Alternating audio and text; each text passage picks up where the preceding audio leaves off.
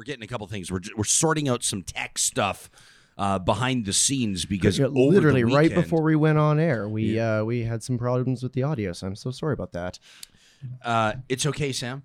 It's all good. It's all good. It's all good. All right. There was a lot of work that was being done over the weekend here. Yeah, that's right.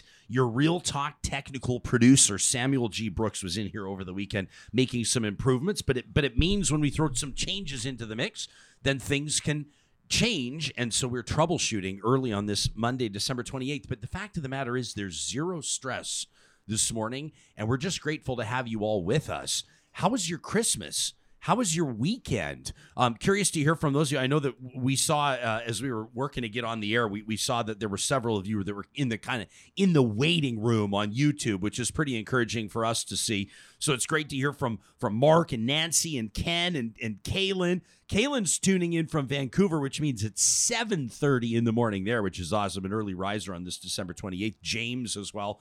So I want to give a shout out to everybody that's tuning in. We've got a great show in store coming up. It's going to be a bit of a heavy show. It is, and that's all right. It's called Real Talk for a reason, but a story developing over the weekend. As a matter of fact, on Christmas Eve, the Archdiocese of Edmonton releasing a statement that a priest has been removed from public ministry in the region, and if I were to say guess why, you'd probably be able to guess why, which is part of the this is why we're gonna have a frank talk about this morning, because let's be honest, real talk is that none of you would guess that he was stealing from the collection plate. None of you would guess that he was arrested for drunk driving. None of you would guess that he went online and started firing back to people that had made complaints to the church and used inappropriate language and lost his temper. None of you would guess it, right? And the conversations we're going to have today are going to make many people uncomfortable. Quite frankly, to a certain degree, they're already making me uncomfortable because I have friends that are people of faith. I have friends that are practicing Catholics, for example. I have friends that are evangelical Christians, people that I care about and love very much. And we're going to be talking today about religion and about faith circles. And in just a moment, we're going to lead off with a guest, Irene Deschenes, who has a powerful story.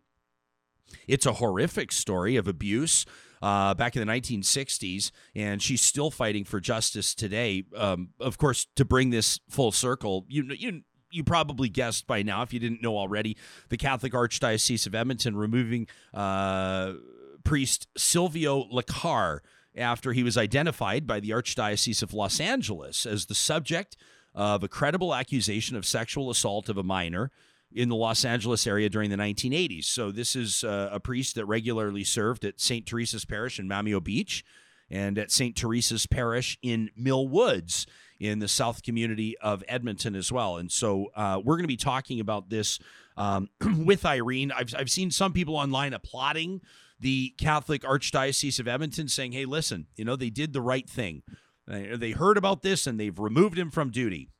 And I think that probably people that are employing more reason and people that are employing more common sense are saying, this is probably a situation where we should call the police. And so we're going to be talking about that today with Irene. That's coming up in just a few minutes. We're also going to talk about matters of faith. You remember I asked you last week what it was about some of these communities, these gatherings that we've seen where it seemed like leading the news headlines. And some people pushed back on it and said, Brian, you're ignoring other circumstances and scenarios. You're ignoring other gatherings. But what I could not ignore was when I Googled priest or pastor no masks. There are dozens and dozens and dozens and dozens of stories returned of gatherings of evangelical Christians not wearing masks, not following the rules. And so I just put that out there and asked, why do you think this is? And I said, it's a serious question. It's not a shot across the bow. It's a serious question. One of the faith leaders, the Reverend Anna Greenwood-Lee, out of Calgary, she's the bishop-elect for the Anglican Diocese in British Columbia. She's going to be moving out to BC. She'll talk to us about this in about a half an hour. She's been talking at length. She does these 2-minute sermons online. really, really smart strategy, accessible preaching. A lot of people have been paying attention to these videos. A lot of people have been watching these videos, and she's been on our list of guests that we wanted to talk with and welcome to the show for quite some time. Well, she's been chiming in on this as well, encouraging her parishioners to gather in spirit from the safety of their homes, and she's been talking about this. So we wanted to connect with a faith leader to have a real conversation around what principles of faith look like in applying, either adherence to the law or not, on things like mask directives and mask bylaws. And then over the weekend, Anna Greenwood-Lee chimed in on something that the Alberta government released on Christmas Day, and so we're going to talk to her about that as well. I'm not sure if you saw. Sam, why don't we go ahead and call this up? This is the Merry Christmas greeting from the United Conservative Party here in Alberta. And you're going to say, what's wrong with this? This is like a nice Christmas greeting. They quote Isaiah in the Old Testament. They quote Isaiah, "For unto us a child is born, unto us a son is given, and the government shall be upon his shoulder. And his name shall be called Wonderful Counselor, the Mighty God, the Everlasting Father, the Prince of Peace." That's a very important passage of Scripture for Bible-believing Christians. Of course, there's a lot of layers to what might prompt the United Conservative Government to include this verse on their Christmas Day message. It's one that raised the ire of many people within the faith community. Of course, there are people outside the faith community faith communities that have no time nor patience for that type of I'm going to call it trolling. And the government and spokespersons for the government will say, what are you talking about? What do you possibly mean? They'll sort of gaslight you to think, what are you implying? Oh my goodness. We are just quoting Scripture on a holy holiday that many Albertans, they'll try to make you feel crazy, right? But what catches my attention is not people from agnostic or atheist backgrounds that would say, the government, separation to church and state and this, that, and that's fine. And the government, quite frankly, doesn't care about those messages either. The government doesn't care about messages from people that are upset about everything the government does, people that will oppose the government at every stand, at every turn, at every possible intersection. Government doesn't care about those. What will catch the government's attention, though, is faith leaders like the Reverend Greenwood-Lee, who's going to join us just after the 9 o'clock headline, saying, she describes it as wholly inappropriate. The inference of divine sanction for the government. And of course, that's not a mistake. That's very intentional from the United Conservatives. So we'll talk to Anna Greenwood-Lee about that. And I'm also going to introduce you to a friend of mine, and this is going to be coming up after 9:30, by the name of Justin Cooper. Justin was actually slated to be on this program, and we were talking to Justin about joining us on this program. And unfortunately and tragically on Christmas Day, Justin took his last breaths, and surrounded by family. He's a warrior. He's a courageous young man. I got to know him through a previous job that I had in radio, where the opportunity to work alongside him as a teammate was an absolute delight and a total pleasure. A remarkable young person and a real talented young man. And Justin and I had been corresponding. I'm going to get into this more in about an hour from now, but Justin and I had been corresponding about what he wanted to talk to you about on Real Talk when he made his debut. And seeing as he will not make his Real Talk debut, which is difficult to process, I'm going to read you some of the messages that he wrote me that indicated what he wanted to get into. And I think that's going to be important. He's talking about people with disabilities living in this COVID age, living in this COVID era. So this is a very meaningful broadcast on this Monday. I know it's a bit of a sleepy Monday for a lot of people. This is the week where you're not going to be heading into the office, or who is heading into the office anymore? But perhaps you're finding that kind of that time between Christmas and New Year's is an opportunity for some downtime with the family. We want to make sure that there are still meaningful conversations being had. So whether you're watching or listening to this live right now on this Monday morning, whether you're checking out the podcast later, we're grateful that you're here. We wouldn't be here without the amazing support of the team at Bitcoin Well. We're very excited to have them as our presenting sponsor. And it's going to be a big 2021 for Bitcoin Well. The entire company, so they're moving, they're expanding, they're moving into a new location. The staff has been growing remarkably, and they're also getting set to go public. So it's going to be a big year for Bitcoin Well, and we're very excited for them. Proudly headquartered in Edmonton, but represented across Canada. They're by far the easiest, the safest way to buy and sell Bitcoin. You can look them up today by following the sponsors link at ryanjesperson.com. Real Talk starts now. Here's Ryan Jesperson.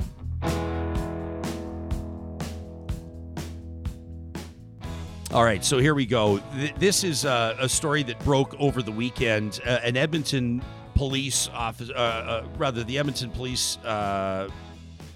This is a situation where you might expect to see a release from law enforcement. But that's not what we saw. As a matter of fact, on Christmas Eve, from the Catholic Archdiocese of Edmonton, in a statement, we saw that the Reverend Silvio Lacar, I'm going to call him Silvio Lacar from now on, if that's all right with everybody. I'm not going to say the Reverend here, and then go on to introduce you to the Reverend Anna Greenwood-Lee in 20 minutes, because I'm going to call this guy Silvio Lacar, because that's the name that I think should be probably scribbled onto the notepad of investigating officers. Mr. Lacar, identified by the Archdiocese of Los Angeles as the subject of a credible accusation of sexual assault of a minor in Los Angeles during the 1980s. Here in Edmonton, or at least in the Edmonton area, he had served in the Mamio Beach and Millwoods parishes, St. Teresa's Parish, a retired priest from the Diocese of Peterborough. We're looking forward to this conversation with Irene Deschenes. Sam, is she ready to go? Irene has a story. We don't have her on the line yet. Okay, well, we're going to wait for Irene to chime in here. Irene has a story, a remarkable one, that you wouldn't wish upon anybody. And if you look her up, you'll find articles in the National Post, the Globe and Mail. This has been kind of a lifelong journey for her, in the most tragic sense. When she was just a young girl, like 10 years old, abuse began. Irene began to suffer abuse at the hands of a priest, a Roman Catholic priest by the name of Charles Silvestre. And when Irene was 10, all the way through to when she was 12 years old at St. Ursula's School in Chatham, Ontario, she was subjected to this abuse. She filed a lawsuit about 20 years later, and she'll tell us this story when she joins us. So when she was about 20 years old, Irene reported her experience of child sexual abuse by her parish priest, Charles Silvestre, to the Diocese of London. So she files this lawsuit, and the diocese advised her at that time. So these mile markers, these years are important. In 1996, they filed this lawsuit, or she files the lawsuit, that they failed to protect her. They advised her that they had no knowledge or no information that Charles Silvestre had molested or committed child sexual abuse prior to the time that Irene experienced this abuse. Now, here's the thing. So she accepts an out-of-court financial settlement with the Diocese of London.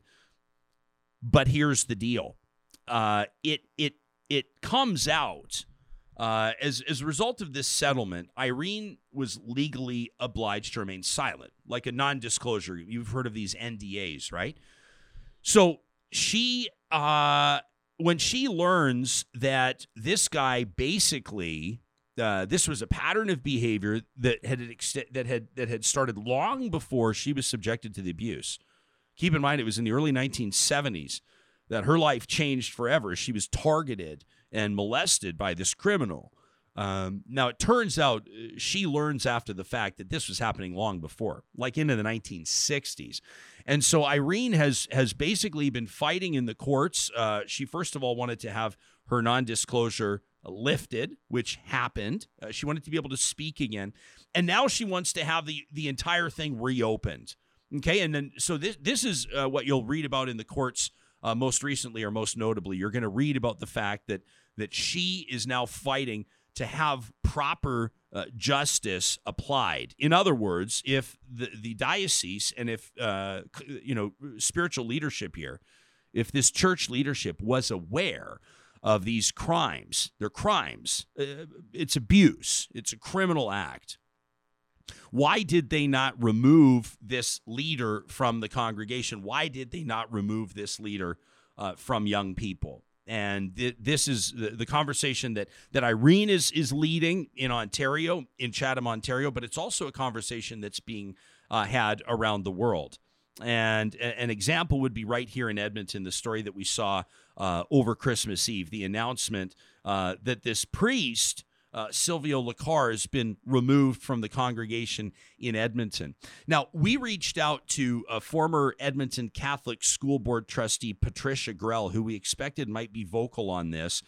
And while she pointed us toward Irene, she said, now here's a firsthand account that you need to hear. She said, here's who you need to talk to.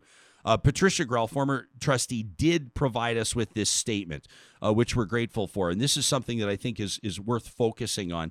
She said, and this is Archbishop Smith here in Edmonton. Patricia Grell, former Edmonton Catholic trustee, says Archbishop Smith would have known this priest's history when he chose him for service within the Archdiocese of Edmonton. Says the problem with the bishops, sure, there are bad apples in every organization that prey on children, but the Catholic Church is so desperate for personnel that they keep these pedophiles in circulation. The bishops are perpetuating the abuse crisis. That from Patricia Grell, a former Edmonton Catholic school trustee.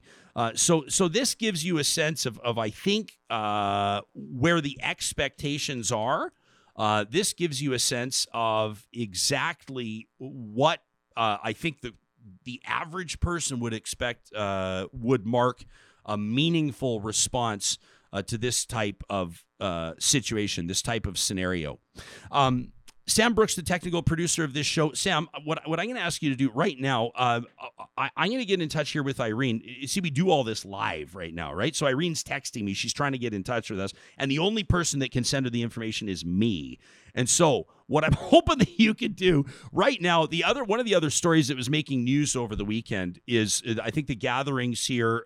We took a look at the Boxing Day sales. We take a look around. I know that this is a hard transition, but I sent you some video from Cross Iron Mills right now.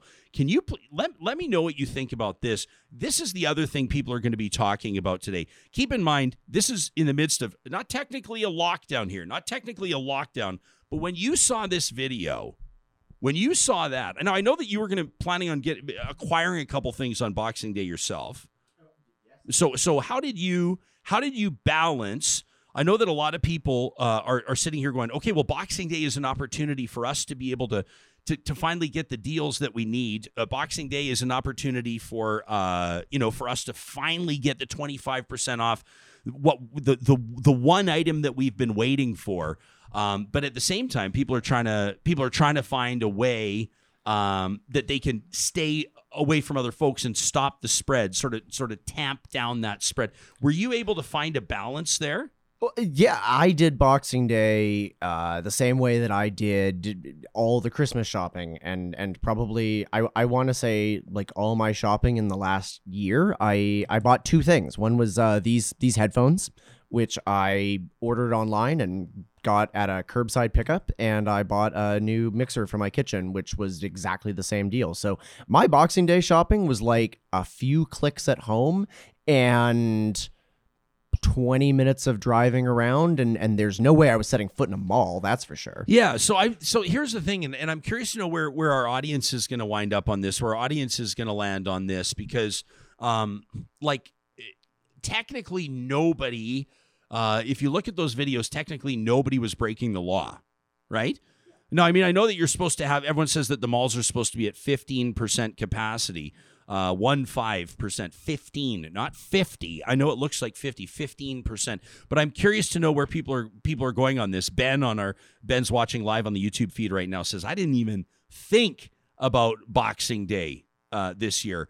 James, by the way, says the painter's tape has gone from your desk today. Which one? It's not painter's tape. It's gaff tape. It's gaff tape, which is a very fine, so people know the pedigree. Gaff tape is a very, very fancy and fine tape that's used by AV professionals, audiovisual professionals in the industry. The green stuff is for labeling and marking safety hazards in the studio and that kind of stuff. Yeah, so because that's why it was sitting on my desk for a while. Because safety first. I actually decorated it on the Christmas show. I don't know if you guys saw that. Yeah, James says it just proves that people aren't taking this thing seriously. That's just what this proves. That's the one thing that it proves, says James. So I don't know. You can let me know what you think about that. You can let me know what your Boxing Day looked like. We just basically went ahead and said, forget about Boxing Day this year. It just seems like a weird seems like a weird year to be packing the malls to get 20% off Nike tube socks. It just seems like a weird time to do it. I saw some people online. Tube socks are your best go-to Boxing Day purchase. I saw some people online saying that this is sort of like you're like shaming the poor. Like there are people that need to get the deals. There are people that rely on times when there are sales. And this is the type of thing where you shouldn't be shaming these people. The real talk is that weirds me out. This is a weird thing to bring up, and I think that you can get sales online. And you can let me know what you think about this.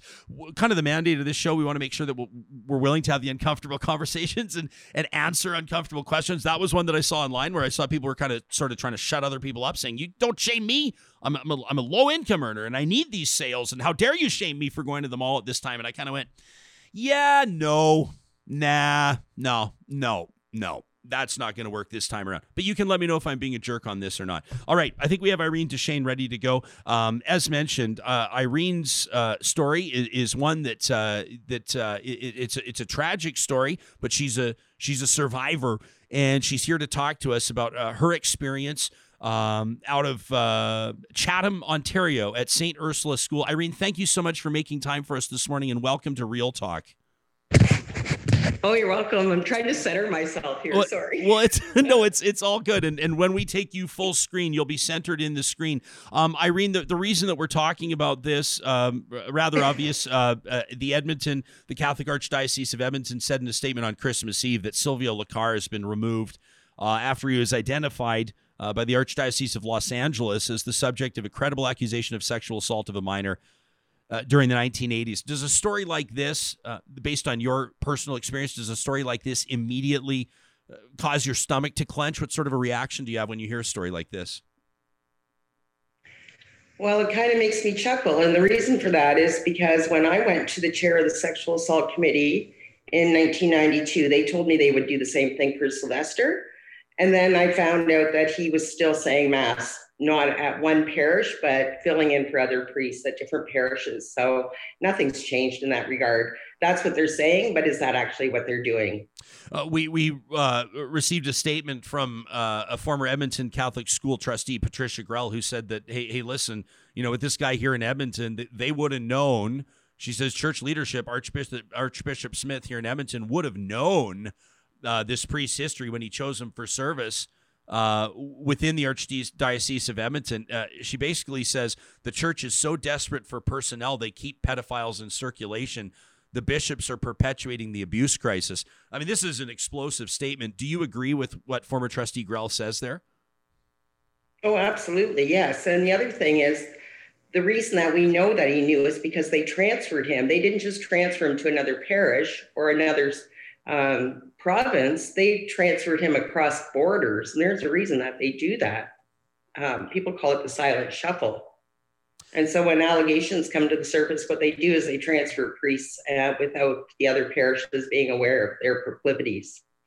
Okay, so I mean, basically what we're saying here is pretty serious stuff, right? What we're saying here, and it's and again, Irene, like I said in my opener, the show's called Real Talk. I want to have real conversations. It's going to be uncomfortable for people. Some people will be enraged by these types of conversations, but the fact of the matter is, the allegation is, or in many cases, proof suggests that known sex offenders are being aided and abetted and essentially kept from the wheels of justice and kept in the system to perpetuate their abuse by the Catholic Church. I mean, that's a hell of a thing to say, but it's pretty hard to deny taking a look at the evidence. And it's not just my own particular case. So when my memories were recovered in 1992, and I went to see the chair of the Sexual Abuse Committee, and he gave me this document that they had prepared called From Pain to Hope. And it outlined all the steps that they would take to support survivors. And again, it's just words written on paper because they don't follow through with that. So when I was at the Ontario Court of Appeal in the spring of 2019, and the judges came down with their decision, they unanimously said that the church misrepresented themselves to survivors, which is very true. They used the word misrepresentation. I don't know if it's a legal term or not, but basically they lied to all survivors. it starts with we're the only one. When we're moving for ministry, we'll take care of you. We'll support you. You're God's children. We'll do whatever we can. And none of that is true. And that's not just my experience, because since coming forward in 1992, I've met with many, many other survivors, and they tell me the same story. They have the same experience that I've had. Irene, how this is, by the way, I want to let you know that our audience that's tuned in, that's watching right now, James says, this is a systematic issue in the Catholic Church. They need to get to the bottom of this. Riley says life is full of hard conversations that need to be had. Let's dive into this one. That from Riley. You talk about this community of survivors, and I think it's important for us to point out as well that I know that you are a member of what's called SNAP, which is the Survivors Network of those abused by priests, and people can check out snapnetwork.org. What has been the impact of that group on your own personal wellness? So again, when my memories were recovered in 1992, I don't know if you remember him, but I saw a show on Phil Donahue. And we're dating ourselves, I know. So Barbara Blaine, the founder of SNAP, was actually a guest on that show. And when the church told me I was the only one, I did believe them. So when I heard her all the way from Chicago talking about her own experience, I reached out to her. So knowing I wasn't alone, just one other survivor was so helpful. But of course, with the explosion of the internet, now I know hundreds of thousands of victims. So even though the church might say, oh, it's only 4% or whatever number they come up with, that means that there's all those priests, thousands of them, they have thousands of victims potentially. So we need a network of survivors to support ourselves, to let each other know that we're not alone, that what we're going through is normal, the impact of the abuse, and knowing that systematically the church lies to all victims. Irene, you've said it a couple of times when your memories were recovered in 1992. Can you get into that? Can you explain to us what you mean by that? So I got married in 1983. We had a boy and a girl, nice white picket fence, the whole scenario. And when my daughter turned about the age that I was when the abuse started, that's when my memories were recovered. Both my kids were in school all day, every day, and I decided to go back to university. So I was at home getting ready to do some readings. And all of a sudden, all the memories just came right back in a flash. And I thought I was going crazy. I didn't know what was going on. So the first thing that I did was I called a Catholic priest. I didn't know this at the time, but when priests work on Sunday, they get Monday off. So I had a hell of a time contacting a priest on a Monday. But I did find one. And the only thing he said to me was, well, you should just call the chair of the sexual abuse committee. And I still, even though there was a sexual abuse committee, I still thought I was the only one. And I was very Catholic, very devout. Our whole family is. And I was so devout that I just thought, there is no way a Catholic priest would do that to a little girl. So I must be going crazy. There's something wrong with me. What's going on here? It was a very confusing time. And so Father Tremblay invited me to meet with him, and I did. But he invited to meet with him at the rectory of the church, and he wore his clerical garb. And I walked into that room, and I was a 10-year-old little girl all over again. I remember it was a cold day, and I had my winter coat off, and I sat there, and I wouldn't take my coat off, and I made myself really small. That's not the environment in which to tell somebody this experience that you had, for them to comfort you and make you feel better. So right from the get-go, it was not a very good experience in coming forward. But some survivors remember their experience throughout their whole life. And for others, it might be they're giving birth or when they have a child same age that they were when they were abused. This is... you're in a position where, as a young girl, you experience something that no human would really have the ability to process. It's I should say, a series of experiences. The abuse with you lasted, from my understanding, from your age 10 to age 12, so 3 years of your life. And then years later, you're in a position where these memories come back to you. You want to do the right thing. There's some impetus to act on this. But as you're telling us, you said that the church told you that you were the only one that this happened to. You reached a settlement. You find out later, and I know I'm skipping steps here, but you find out later that there were accusations, there were allegations of abuse a decade before yours occurred, which has prompted some of the legal battles that you're fighting to this day, with regards to a more meaningful settlement. And I know what you want to see, which is justice served. What does that do to the trust that one may have in that religious leadership, in the faith community? What does that do to your relationship with the Catholic Church? I have no relationship with Catholic Church, and I don't want a relationship with Catholic Church. Why would I want to have a relationship with an institution that's so conniving and so diabolical, really? The way they treat survivors and the hypocrisy, I wouldn't want a relationship like that with anyone in my life. So I have no relationship with the Catholic Church. I don't practice at all anymore, and the majority of survivors don't. There are a number that do. They do continue to practice their faith, and they find comfort in that, but the majority of us don't. Do you consider this? This is a personal question, and if you prefer not to answer, that's completely fine. Do you consider yourself still a person of faith? Has this done something to your faith? I mean, I'll recognize that religion and spirituality, for many people, including myself, can be different things. How about yourself? No. How can I believe the teachings of the Catholic Church throughout my whole childhood that I did believe at one point? But how can I believe anything that they said to me if me, as a victim of child sexual abuse by a priest, comes forward to them and they lie to me? How can I have faith in anything that they've told me?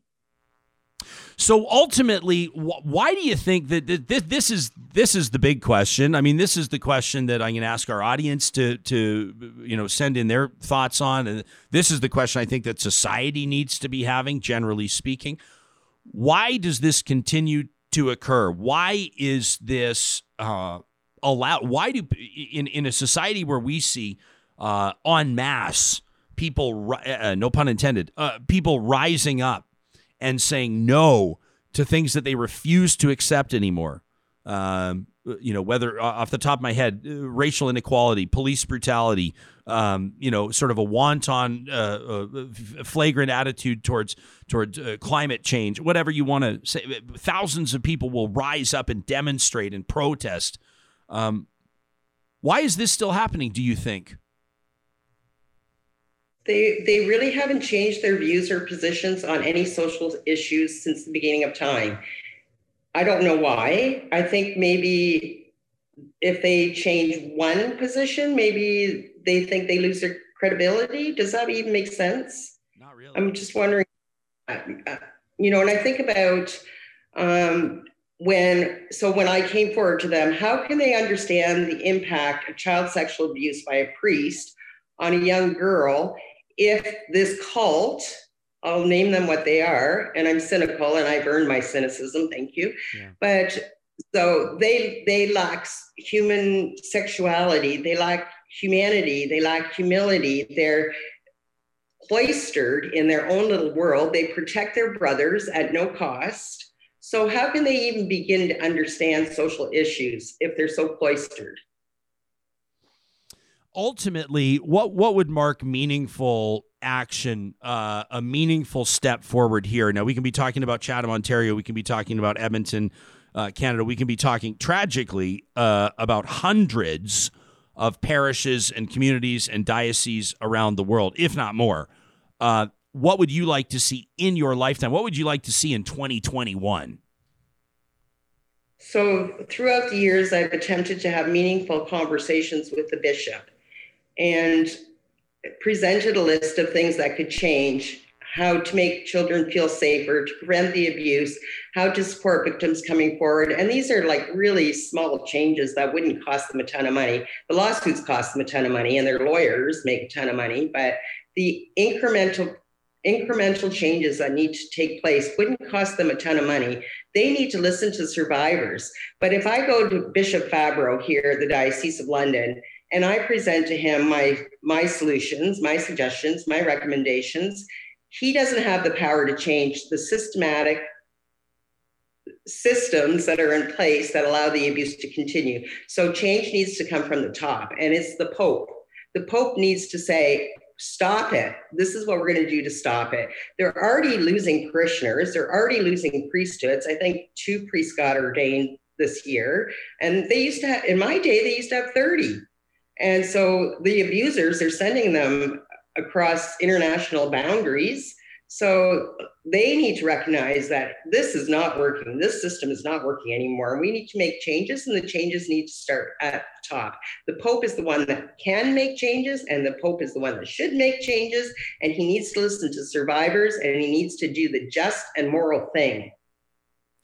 Irene, I'm so grateful that you've agreed to speak with us today. There are a gal by the name of Krista is tweeting at me as you and I are speaking, and says, I'm glad that Ryan is covering this topic today, but she says I just can't. She says I just can't. I'm gonna have to skip this episode, says Krista. I don't think I'm quite ready to relive my childhood on this Monday morning. And that type of message it actually kind of invokes some emotion in me. And I don't know who Krista is, but if she hears this, I hope that she feels love, and I hope that she has the supports that she needs. The statistics say, Irene, as tragic as it is, that we know that survivors of sexual abuse and sexual assault will be hearing you speak with me today. For some of them, this will have been something that they've not addressed, at least in outward fashion, at all. And it's probably going to act as a trigger and be difficult for some people.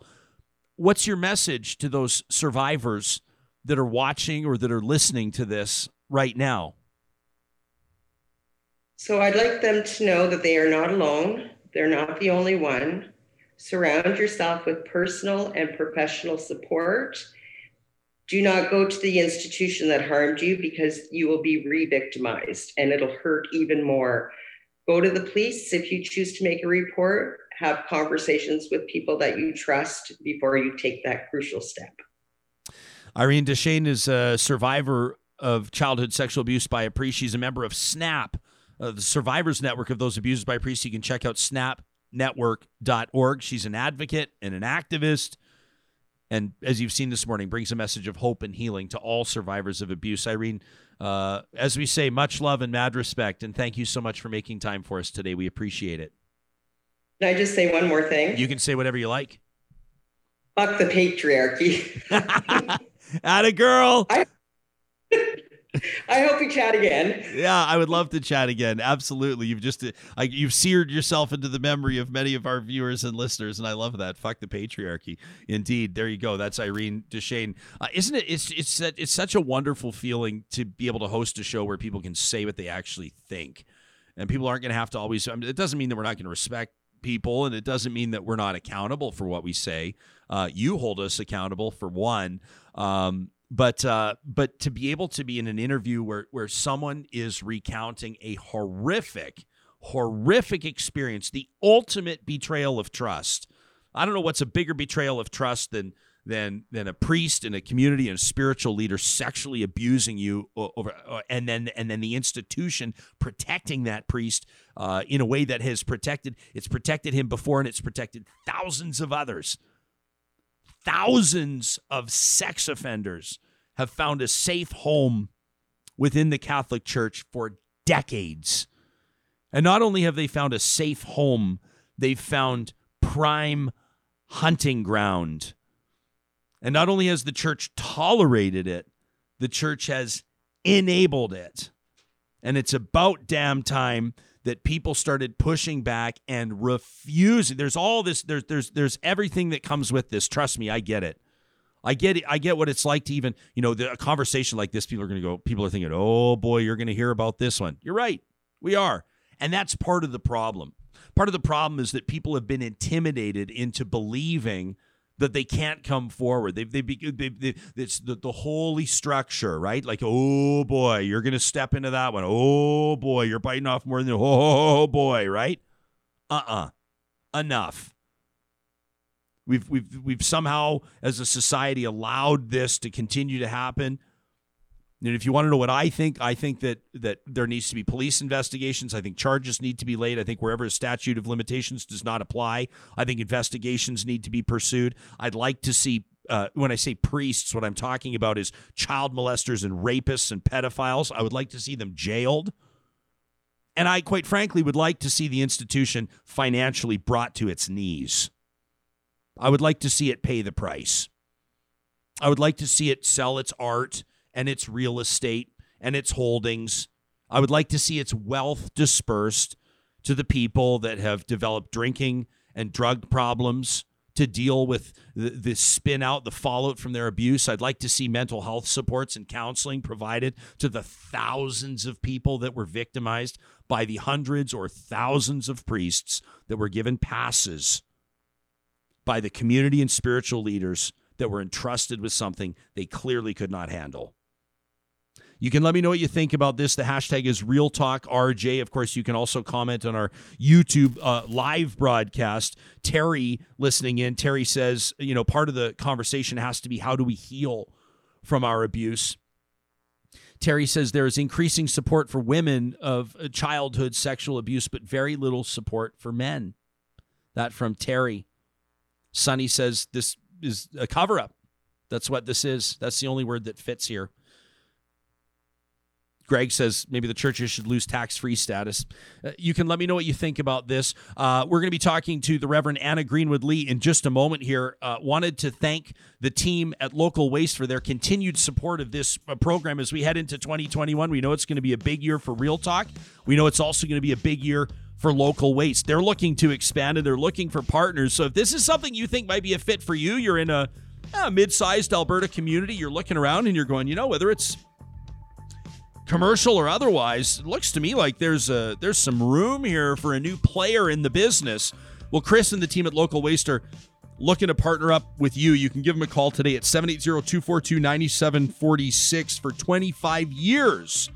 They've been locally owned and operating, taking on the big faceless international garbage and waste management guys, and they're proud to be there. Same deal with Friesen Brothers. 2021, also a huge year for our partners in the grocery hustle as Friesen Brothers prepares to open its 15th Alberta store. It's going to be right here in Edmonton, where we broadcast from, on the south side of the city, just off the Anthony Henday at Rabbit Hill Road. A phenomenal store, a beautiful store. I had a chance to put a hard hat on, mask up, and tour the store a couple of weeks ago, and I can tell you it's going to blow your mind the first time you're there. 14 other locations across the province of Alberta. Friesen Brothers is Alberta grown and Alberta owned. Well, I'm very much looking forward to this next conversation. Anna Greenwood-Lee has, I think, been capturing a lot of people's attention on Twitter with her 2-minute sermons. They're accessible. They're not onerous.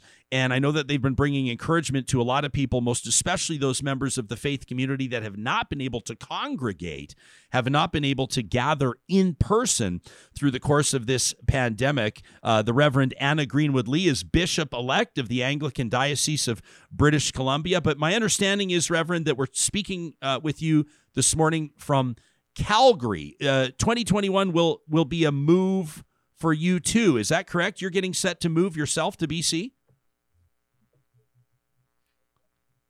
I'm wondering if maybe, Reverend, can you hear me? We're maybe looking to, can you hear me, Anna? Is there a chance that you can hear me right now or no? Sam, maybe let's get Anna off camera. Well, maybe you can figure that out. This is like the Monday of all Mondays here on Real Talk. This is we're having more glitches behind the scenes, but this is why we do this live. So you know that when we're rocking and rolling live, we're going to experience some things, and you're going to be right there on the ride with us. So no worries about that. The good news is we've got a great talent behind the scenes who's figuring it out. I think I can hear Anna now, or I'm hearing some noise. Anna, can you hear me? No, it doesn't seem like it. Seems all right. like she can't hear us. I am working hard on this. You'll get that figured out. Thanks very much, Sam. James on the Real Talk chat line here, which is live on our YouTube channel as we're speaking, says, there are hard conversations to be had, says James, but they're hard and respectful conversations, and that's what the show wants to be all about. And James, you've nailed it. This is the type of situation where we're seeing stories in the news. For example, this one out of Edmonton, a priest pulled out of circulation after allegations have arisen, what they're calling credible allegations out of Los Angeles. This is not the type of story we're going to avoid. And if we're going to touch on a story, if we're going to tackle a story, if we're going to sink our teeth into something, we're going to do it in meaningful fashion. because that's what you expect, and quite frankly, because we don't know any other way.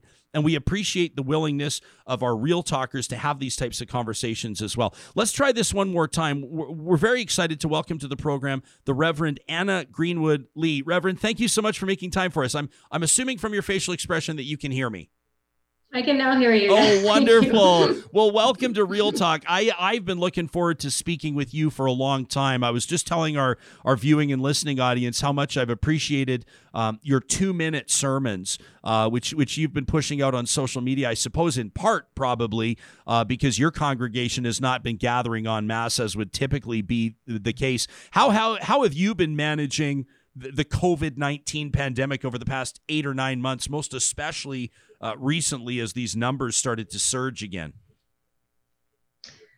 I think most clergy are exhausted. So if you have clergy or in your life, say thank you to them, because I think we are exhausted. This all started in March, shortly before Holy Week, so kind of the busiest time of year for us. And yeah, I decided I would put out 2-minute sermons after someone suggested it to me. And I thought I would do them every day for COVID. And I couldn't keep that up because I think we all didn't realize quite how long COVID was going to go on. So I did them every day for a while. And now I've cut back to just doing them kind of as the Spirit moves me. And we found creative ways to keep in touch with the congregation and to try and support one another through this. But we haven't been together at St. Lawrence for in-person worship since the middle of March. So we are missing being together in person, but we're finding ways. Now, you are finding ways, and I would suggest that your 2-minute sermons and everything you've been doing online is probably, of great value to your congregation.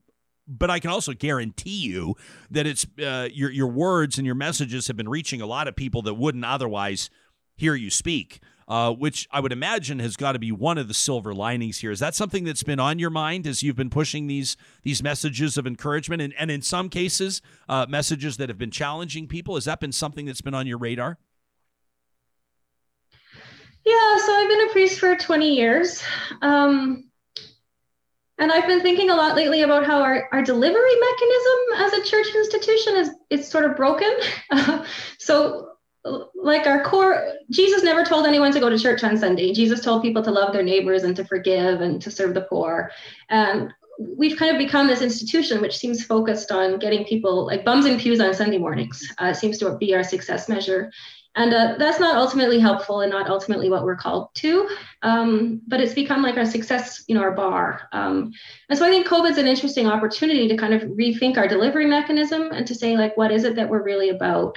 And also to, like you said, to make ourselves more accessible. I'm not shocked, but I'm starting to realize how many people have never been in a church. Too many people have stories like Irene's. Too many people have written the church off. Too many people decided we don't have anything to offer, and they're not willing to walk through the doors of a church, often for very, very good reasons. And so we need to be more transparent and more available to people so that they know kind of what we're about in a less threatening way than on a Sunday morning, walking through the big solid wood doors of a church building and not quite knowing what you're going to find on the other side. Yeah. How do you think? How does this is an interesting question for you, I would imagine, because I've never asked anybody this question before, but as a faith leader, how do you think that a non-believer or somebody that's never been exposed to church perceives the church, and how do you address that as outreach, I suppose? So a few years ago, I have 2 kids, and I do the picking up kids from school thing. So a few years ago, I was picking my kids up and 2 other kids from school, and then I realized, like moms do, that I'd forgotten something at work, and I'm fortunate that I live very close to church. So I said to the kids, like, we're not going home. We have to go back to church. I have to get some papers. So we pull up to the church, and Evan, who's not my kid, is sitting in the back seat, and he's like, well, I've never been in a church. Like, can I come in? And my kids are like, sure, come on in. We're here all the time, right? And so then I went into my office, which is kind of like behind the sanctuary, and I was rummaging through kind of my papers, and I could hear my kids giving Evan like church 101 orientation, where like Evan would point to something like the altar, and my kids would be like, oh, my mom just stands there and says, la, la, la, la, la. And the fonts. They're like, oh, my mom just pours water over babies there. And like, I just sort of realized like, it's this whole other kind of space and language that like he has no sense of, right? And I thought, how much better that like my kids are giving him the explanation than like me giving some great theological treatise on it, I just let them be, and I hope that one day if Evan does go into a church, he's like, oh yeah, like this isn't, so frightening. But no, it's a big question. We have on our website, like we've sort of realized that the church's front door is now the internet. It's not the physical front door of the church, it's the internet. That's how people first encounter us. And there's a section on our website that says what to expect if you come on a Sunday. And no one has walked through the door of St. Lawrence for the first time without having like read and reread that section. It's fascinating to me. And it's kind of our first offer of hospitality, like what to expect if you do come, because so many people don't know. I'll note that we were talking to Irene Deschenes prior to this about her experience growing up in the Catholic Church. You yourself are the bishop-elect of the Anglican Diocese of British Columbia, which would imply to me that you're getting set to move. Is that correct? You're getting set to move to BC? Yes, I have a moving truck coming tomorrow. So. Tomorrow? Well, thank you so much. Look at this. Your bookshelf behind you must be the last thing that you're packing up, because it looks as though unless you're in your office right now, but it looks as though you're well set up. So Anna, there's the Anglican Church, the United Church. There's so many different denominations. There's the Evangelical Christian Church. I grew up in the Christian and Missionary Alliance. Many friends grew up in Pentecostal churches. The faith and the expression of faith, the celebration of faith, worship means so many different things to so many different people. And over the course of the last week or so, we've been having some conversations on this show about some church communities and some faith communities continuing to gather despite COVID regulations. And this is not just in Alberta. We've seen it, I think most notably, as a matter of fact, in the Bible Belt in the southern United States. But we've seen other examples. We see a Dallas pastor lost his mom and dad to COVID just a couple of days ago. It's a tragic loss, obviously. This pastor, though, had gone on record cynical about masks, cynical about the science behind COVID, cynical about prohibitions to gather. And I asked, what is it? And not everybody appreciated the question, but it's a real question. Like, what is it about people of faith, I thought, and in particular evangelical Christians, that are refusing to obey the law of the land when it comes to COVID protocols? Now, your congregation, you've said you've not been gathering in service, and you have been pushing out your messages online. That's not the case for everybody. What do you know within these faith communities, or what observations might you have in the spirit or in the context of the question that I asked publicly on Twitter last week? Well, I think the majority of faith communities have been actually ahead of the government here in Alberta in terms of restricting worship. So, like, we got very clear directives from the bishop here in Calgary that we were not to worship in person, and he created a task force, which included like the person in charge of infection control at the Children's Hospital here in Calgary, who also happens to be an Anglican. So, he was very clear that this is not his area of expertise, that he needed to bring in other people to advise us on what was safest. And that group of people put together a set of recommendations, which included recommending that we not gather for in-person worship. We were allowed to come back with very limited capacity in September. Some churches chose to here in the diocese, many chose, including mine, not to. And then before the government, issued a new restrictions again in December, we got word from the diocese saying like, no way, no how, we need to shut it down again. So, and we're not alone in that. Most churches have been extremely cautious about this and have found other ways. There's been a few kind of outliers, of course, who make the news. And who I know, and I can't speak for them about why they are doing that. But I would say most Christians, have seen the importance of staying home. Yeah, let me ask you this, because it almost seems to me, and I don't want to put words in your mouth, so please respond to what I'm pitching here. But it almost seems to me like, in the spirit of your understanding of what faith and community and responsibility and loving your brothers and sisters and caring for your fellow human beings, what that looks like, it almost sounds to me like that was driving your policy. It almost sounds to me, and I'm not trying to necessarily pump your tires, but yeah, no, absolutely. I would say like the first and great commandment is to love God and love your neighbor. And right now, loving your neighbor means staying home and keeping your neighbor safe.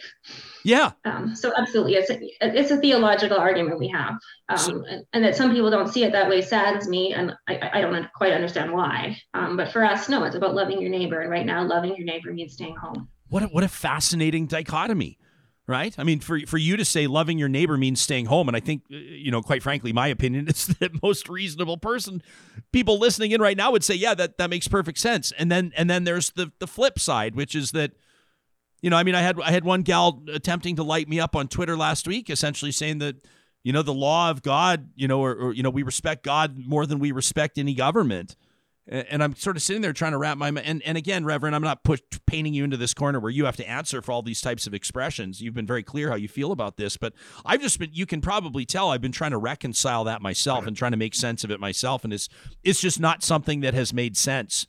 To me, the biblical, my understanding of biblical teachings, or just what it means to be good to one another, the golden rule, so to speak, would be to respect and take every measure possible to avoid spreading this pandemic. I just think it's an interesting comparison. It's an interesting dichotomy. I mean, I would say, like, you're sort of assuming that as people of faith, you have the kind of hardest time with these rules. I'm not sure that it's people of faith. I think there's probably other demographic, to be frank, kind of factors that they probably have in common. They're probably white. I mean, it's mostly white people. It's mostly kind of older people who aren't used to having to following rules, or aren't used to having people tell them what to do, who think rules are for other people. And I think it's kind of that they have in common more than it's faith, to be perfectly honest with you. Yeah, no, I think that's a fair comment. I think that's a totally fair comment. I think it's probably people that have a certain way of thinking, people that have a certain sort of approach to life that also happen to be members of faith community and are probably predominantly represented in some faith communities. I think that's a fair comment. Let me ask you about this. You I don't want to say rock the boat, because that's not an appropriate way to describe this, but you got everybody's attention yesterday when you responded to this Christmas message. This was pushed out by Alberta's United Conservative Government. Simply said on December 25th, Merry Christmas, with a tree. I have so many thoughts on this, Reverend. They quote Isaiah from the Old Testament. For unto us a child is born, unto us a son is given, and the government shall be upon his shoulder. And his name shall be called Wonderful Counselor, the Mighty God, the Everlasting Father, the Prince of Peace. A passage from Isaiah. Merry Christmas. And well, you didn't like this very much. You pushed back on it on Twitter. The first time you saw this, what was your initial reaction? Well, I mean, to be honest, I didn't see this. A friend of mine who's not a churchgoer, was in touch with me, and he's like, "This smells off to me. Like, but I'm not the expert. Like, what do you think?" And I was like, "This smells off to me."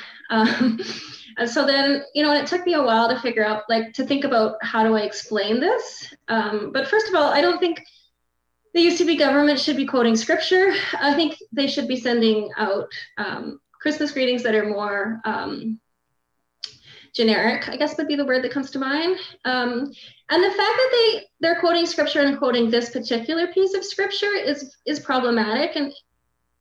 And so I called a colleague of mine, another priest, and I said, what do you think? And she says, well, it feels to me a bit like a dog whistle. So I was like, okay, I'm not crazy. There is something wrong with this. And it's who's quoting it in what context.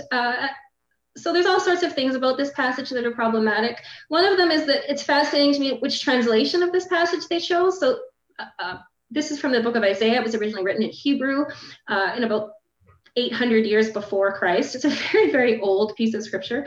And they chose a translation of it which has the Hebrew word translated as government.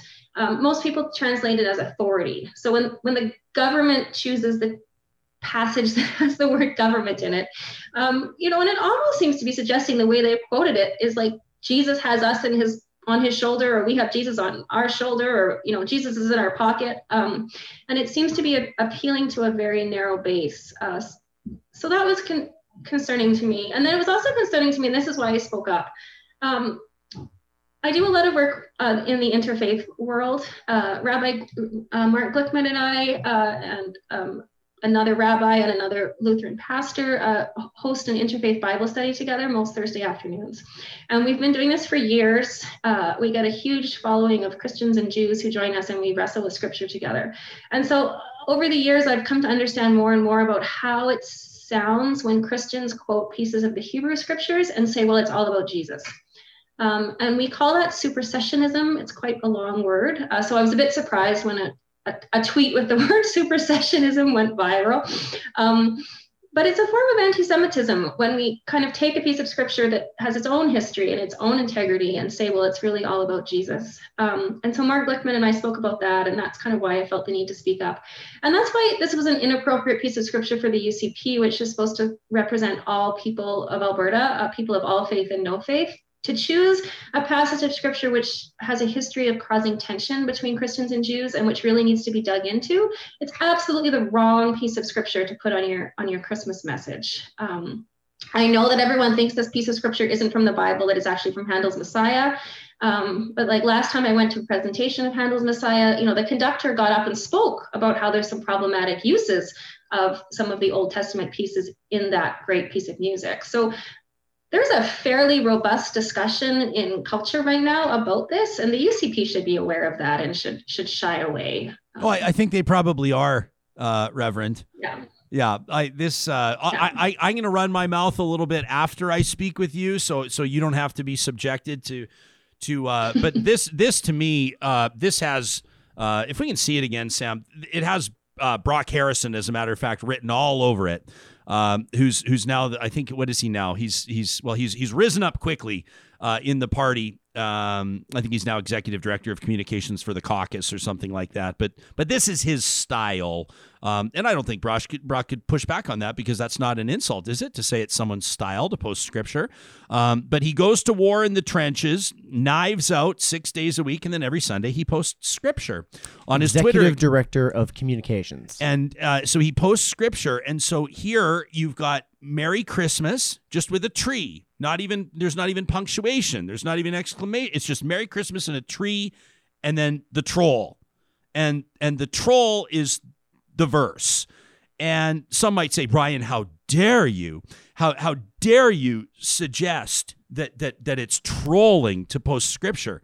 But that's exactly what it is. It's a troll, and it's to me, to be a person of faith and to use scripture to troll people, to me is just about as greasy as it gets. And I just, to me, this is the type of thing.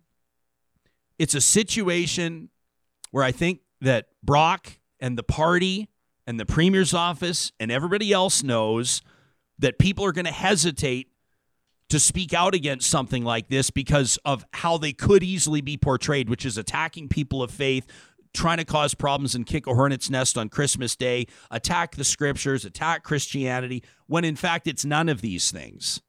It's none of these things at all. I don't know. Anna, I really appreciate. Can you still hear me? Are you still with us? Yeah, no, I can still hear you. Okay. What does the next year look like for you as you begin to, I suppose, ease back like everybody else, we hope, in the next few months toward some sort of normal?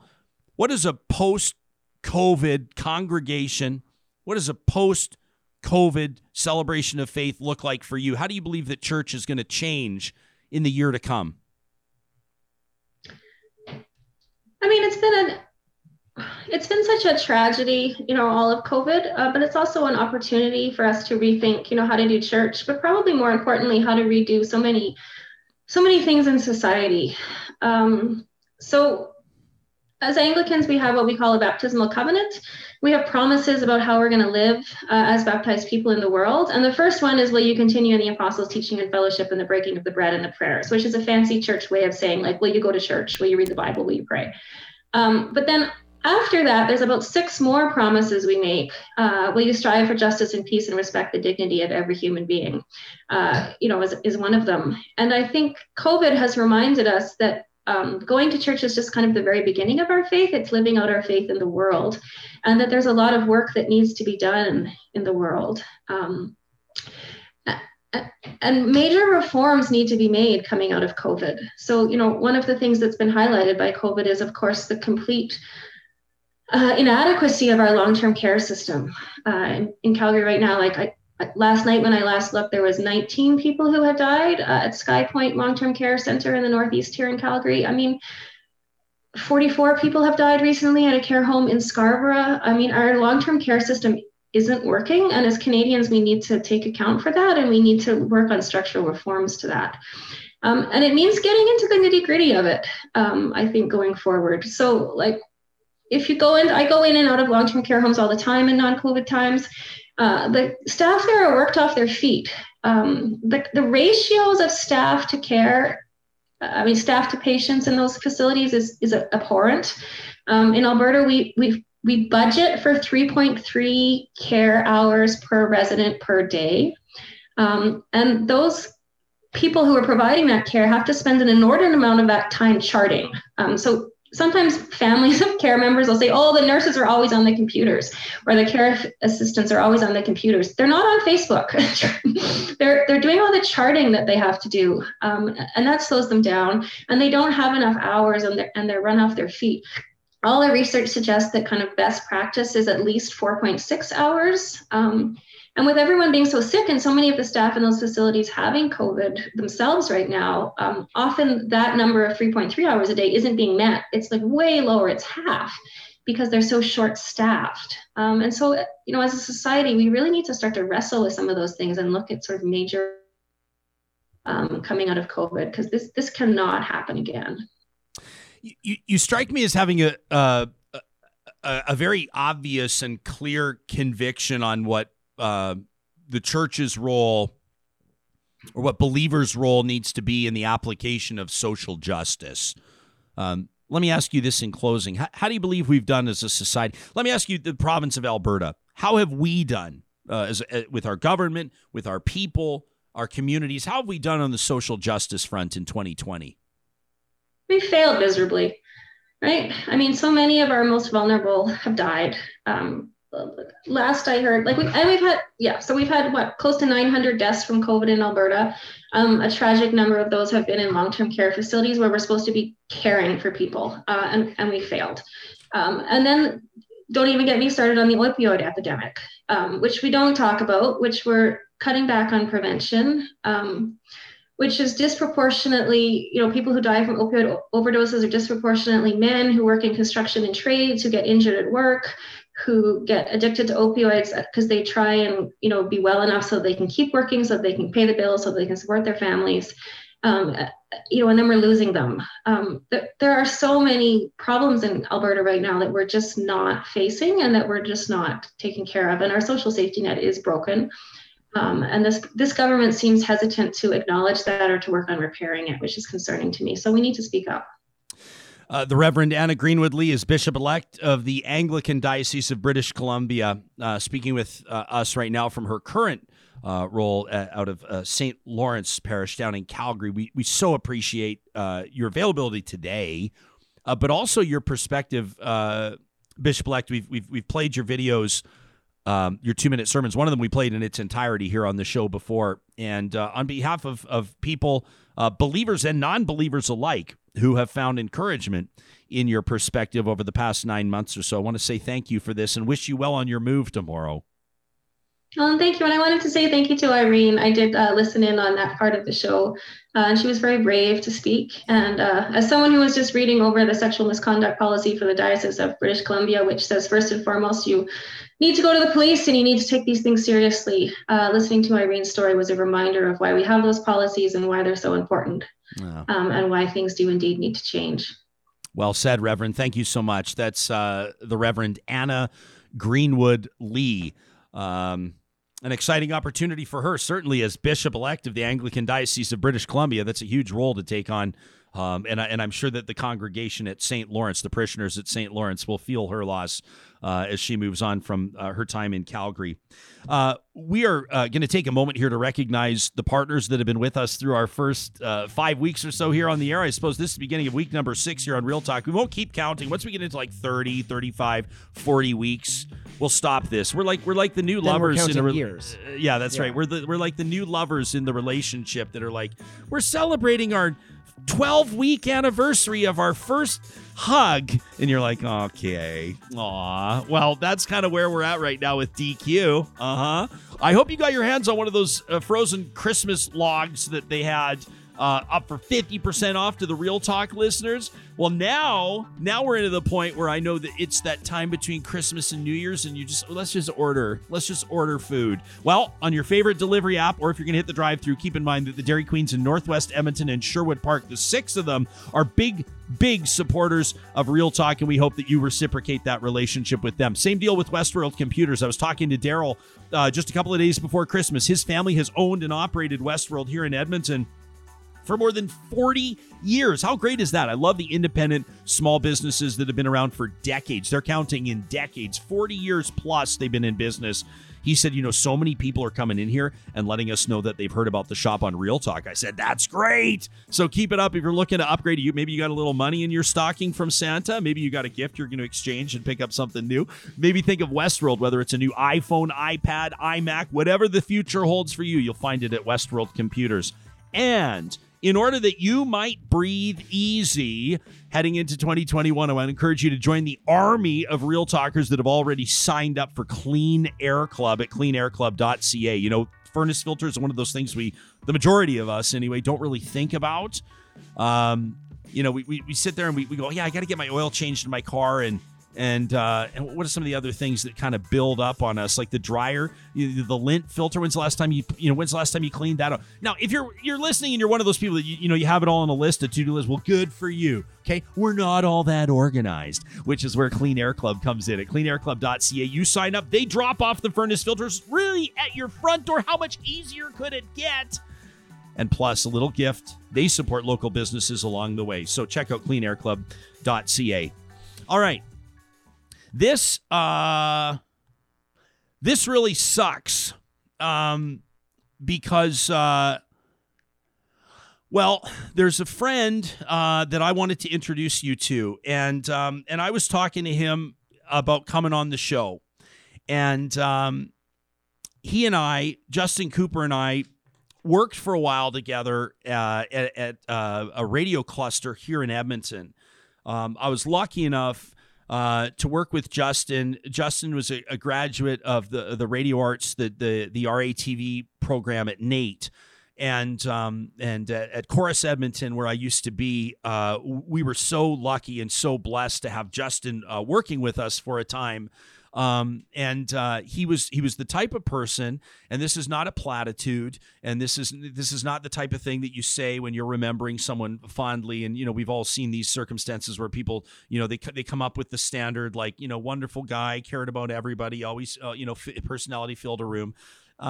Justin was the type of person that when he rolled into a room, he would have the most sincere and wonderful greeting. I can remember some specific scenarios where I stopped what I was doing, turned around, and we would have a meaningful conversation. And sometimes they were quick. You know how workplace conversations go. They're quick, but how are you doing always meant, how are you doing? You know what I'm saying? Like, it wasn't one of these things where you pass in the hallways. It's like, how's it going? How's it going? Like, where how's it going is the answer to how's it going? How's it going? How's it going? Not with Justin. And so when Justin reached out to me, we first started emailing as a matter of fact, he reached out the first day that Real Talk went live. And we received a ton of correspondence that day, as you might imagine. To be honest with you, some of it we're still getting around to reading because it was just nuts. November 23rd was a wild day, but the name Justin Cooper just jumped out of my inbox. And I was thrilled to see him in touch with the show because I hadn't seen him for a while. I hadn't seen him for several months. And he said, Jess, I'm excited to see what you're doing. He said, I love Real Talk, what you're doing here. He said, when I was doing my creative practicum at Chorus, he said, I thought we might have a chance to chat down the line. Well, I have an idea for a show. And Justin was a talented broadcaster and a storyteller. You'll know what I'm saying was. He said, I have an idea for a show if you want. He says, I live in a care facility, and if you'd ever want a point of view during COVID for somebody living in a care facility, I'd be willing to help. And so that's when he and I started corresponding again, over email this time as opposed to in person when we used to chat. And I am so sorry to tell you that Justin passed away early on Christmas morning. And he had been living with some health challenges, an extremely brave guy, never one. And these are the stories we hear where someone will say he never felt sorry for himself. He never complained. I don't know. I'm sure that Justin had bad days. I never witnessed evidence of it. I never saw it. And you're going to see, if you're on social media in Edmonton, you're going to see a lot of broadcasters talking about Justin because he made he made an impact on a lot of people. That was him right there. What's up? Like, that's the smile. That was the look. Just a beautiful guy. So we were lining up for him to be on the show, and he was going to join us on the broadcast. And I will always regret that he did not join us on Real Talk. And so what I've done is I've taken some of our emails, because we're emailing back and forth about what we were going to talk about and what he wanted to say and how we were going to focus our interview and what we thought would be the most impactful story. And so he, because he was so diligent and so such a great storyteller, I have a description in front of me of what he wanted to say. So I thought maybe today, as we wrap up our broadcast, I thought maybe that I could read what he sent to me. And I really wish that he was here saying this. And I wish that he was here telling the stories firsthand of what it's been like living in a care facility during COVID as a young man. But I hope that this will do it some justice, and that in a way this will count. As Justin joining us here on the program on Real Talk today, he says, Ryan, my COVID experience through the first 8 months has been okay. He said the worst part for me was when I went from March to August without seeing my dad. He says we video chatted a lot of the time, but of course it's not the same. That's Justin with our good friend Bean. He says, I've been tested for 13 times. Now, this was back at the end of November. He says, I've been tested for 13 times for COVID due to my care facility testing us every time that staff tests positive. He says, so far, 4 tests at my current home and 9 tests at my old one. Now, if you've been tested for COVID-19, you know it can be an unpleasant experience. He had 13 COVID tests. He said it sucks because every time 1 or 2 staff members test positive, we go on lockdown again, which means no visitors again unless they're essential in providing care or unless someone is passing away. He says, because of this, even when we're open for visitors and it all has to be prearranged, every care facility has a different way of doing it. It requires a few days' notice, at least as a recommendation. It makes it tough. He says, another hard part for me, said Justin, was that I'm a very social person. And pre-COVID, I was hardly ever around the care facility. I was always out. And by the way, Justin's friends always would celebrate how he'd use public transit. Like he was not intimidated. He was not, there weren't things that I think that he would say no to or that he felt like he couldn't do. He was always using public transit. But he said, Ryan, I've always been out and about, as you know, out at the mall, out at a movie, or sometimes even at school. And I'd only be back at home in the evening. I don't like being out late at night by myself. He said, so it's been kind of hard because I haven't been able to leave my facility, aside from doctor's appointments. It's frustrating. He says, it's frustrating for me hearing that people are having large social gatherings and people are packing malls. He said, other than that, I guess, the things that I really want to bring up to the public, said Justin, is that I've noticed with cases rising, more staff lately in our care homes have been testing positive, even though they're taking every precaution by going straight from work to home or maybe to the store to buy groceries. They are still sadly catching COVID. It sucks because the staff here are like family to me and they love me like family. Even though one staff member on my unit has tested positive, I feel for everybody here as every case adds stress. He says, so we've been taking precautions as we can. You know, the staff wearing masks. Obviously, when you have an outbreak or a suspected case of COVID, the staff wears goggles. When new residents come in, we are all put in 2-week isolation and we're stuck in our room. He says, when I first moved here, I was stuck in my room for 2 weeks, which was the hardest part. And he says, if I wanted to say one thing that would be most important to me, one of the things that's really frustrating me, said Justin, is people on social media suggesting that only the old and disabled die from COVID. He says it's saddening, and it almost feels like they are saying that my life and the lives of people that I know, in other words, my friends, don't matter because we are disabled. That's what frustrates me the most. Thank you, and I look forward to my interview on Real Talk. Signed off, Justin Cooper, who passed away on Christmas morning. So, much love to Justin, to his family, to his former colleagues and my former colleagues who I know are mourning the loss of just a wonderful, wonderful young man this holiday season. I saw that his dad posted on social media, and it elicited a laugh from me. He said, you know, count on Justin to pass away on Christmas Day to make sure that nobody ever forgets him. And we certainly never will. Justin Cooper, an absolutely beautiful human being. Richer for having known him. And I'm sorry to you Real Talkers that you didn't hear him in person on the show. But I hope that Justin's message will resonate with all of us. People on social media suggesting only the old and disabled die from COVID. It saddens me, he says. Makes me feel like they're saying my life and the lives of people I know don't matter because we're disabled. That was Justin Cooper. We're going to be back at it tomorrow. I'm very much looking forward to tomorrow's broadcast. I want to thank a couple more sponsors before we sign off. It's been kind of a weird Monday morning here, but I want to let you know that tomorrow we have an opportunity to check in with two real power players.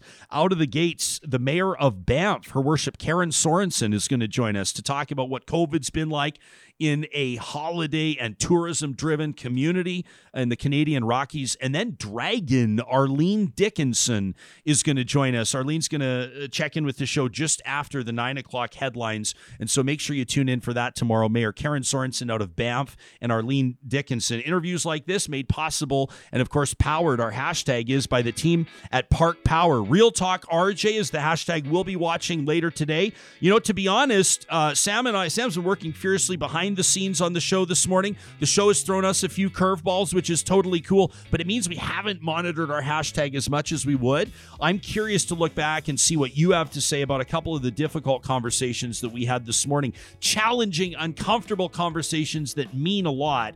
Well, Park Power is the sponsor that keeps that hashtag rolling through there in the natural gas, electricity, and internet game. And besides being locally owned and locally operating, they're very proud to give back to local communities. So they profit share. Now you go, what other reason would I need to sign up for Park Power? Well, here's one. They've set up a promo code where right now, get this, if you sign up, whether it's home or business, residential or commercial, at Park Power and enter the promo code 2021-Real Talk, 2021-Real Talk, they're going to give you 70% off your first bill. How fantastic is that? We also want to encourage you, if you're like Reverend Greenwood-Lee and you're moving, you're on the move, whether it's to another province, whether you're one of our hundreds of doctors moving to another province or what. No, I'm kidding. But if you have a move-in store and you want to make it nice and easy, give the team at Alta Moving and Storage a call. They've got these pod-style containers that everybody's big on these days. Here's, you tell them what size, you tell them exactly what you need, the application, they're going to drop it off. They can bring movers if you need, or you can do the work yourself, and then that pod-style container goes to the new destination to be unpacked at your leisure. They also have short and long-term storage solutions, so make sure you check out the Real Talk builders at Alta Moving and Storage. And finally today, if you've got some money burning a hole in your pocket and your truck didn't start or that car is sliding around those icy corners and you say, enough, it's time to invest in our family's safety. Why not check out Sherwood and St. Albert Dodge, the home of Alberta's best Jeep selection, whether it's the Wrangler, love those Wrangler Rubicons, or the Grand Cherokee, or hey, that Grand Wagoneer, the beautiful new rig that's coming out in just a few months in 2021. Make sure you talk to Scott and his team at Sherwood and St. Albert Dodge. From the sales side, the service side, they're Alberta's best, and they're Real Talk builders as well. You can find all of our sponsors under the sponsors tab at ryanjesperson.com. So again, Mayor Karen Sorensen from Banff tomorrow, Arlene Dickinson as well, and of course for the rest of the day today, we wish you all the best. A relaxing Monday on this December 28th. Real Talk back at it, 8:30 a.m. tomorrow. We'll talk then.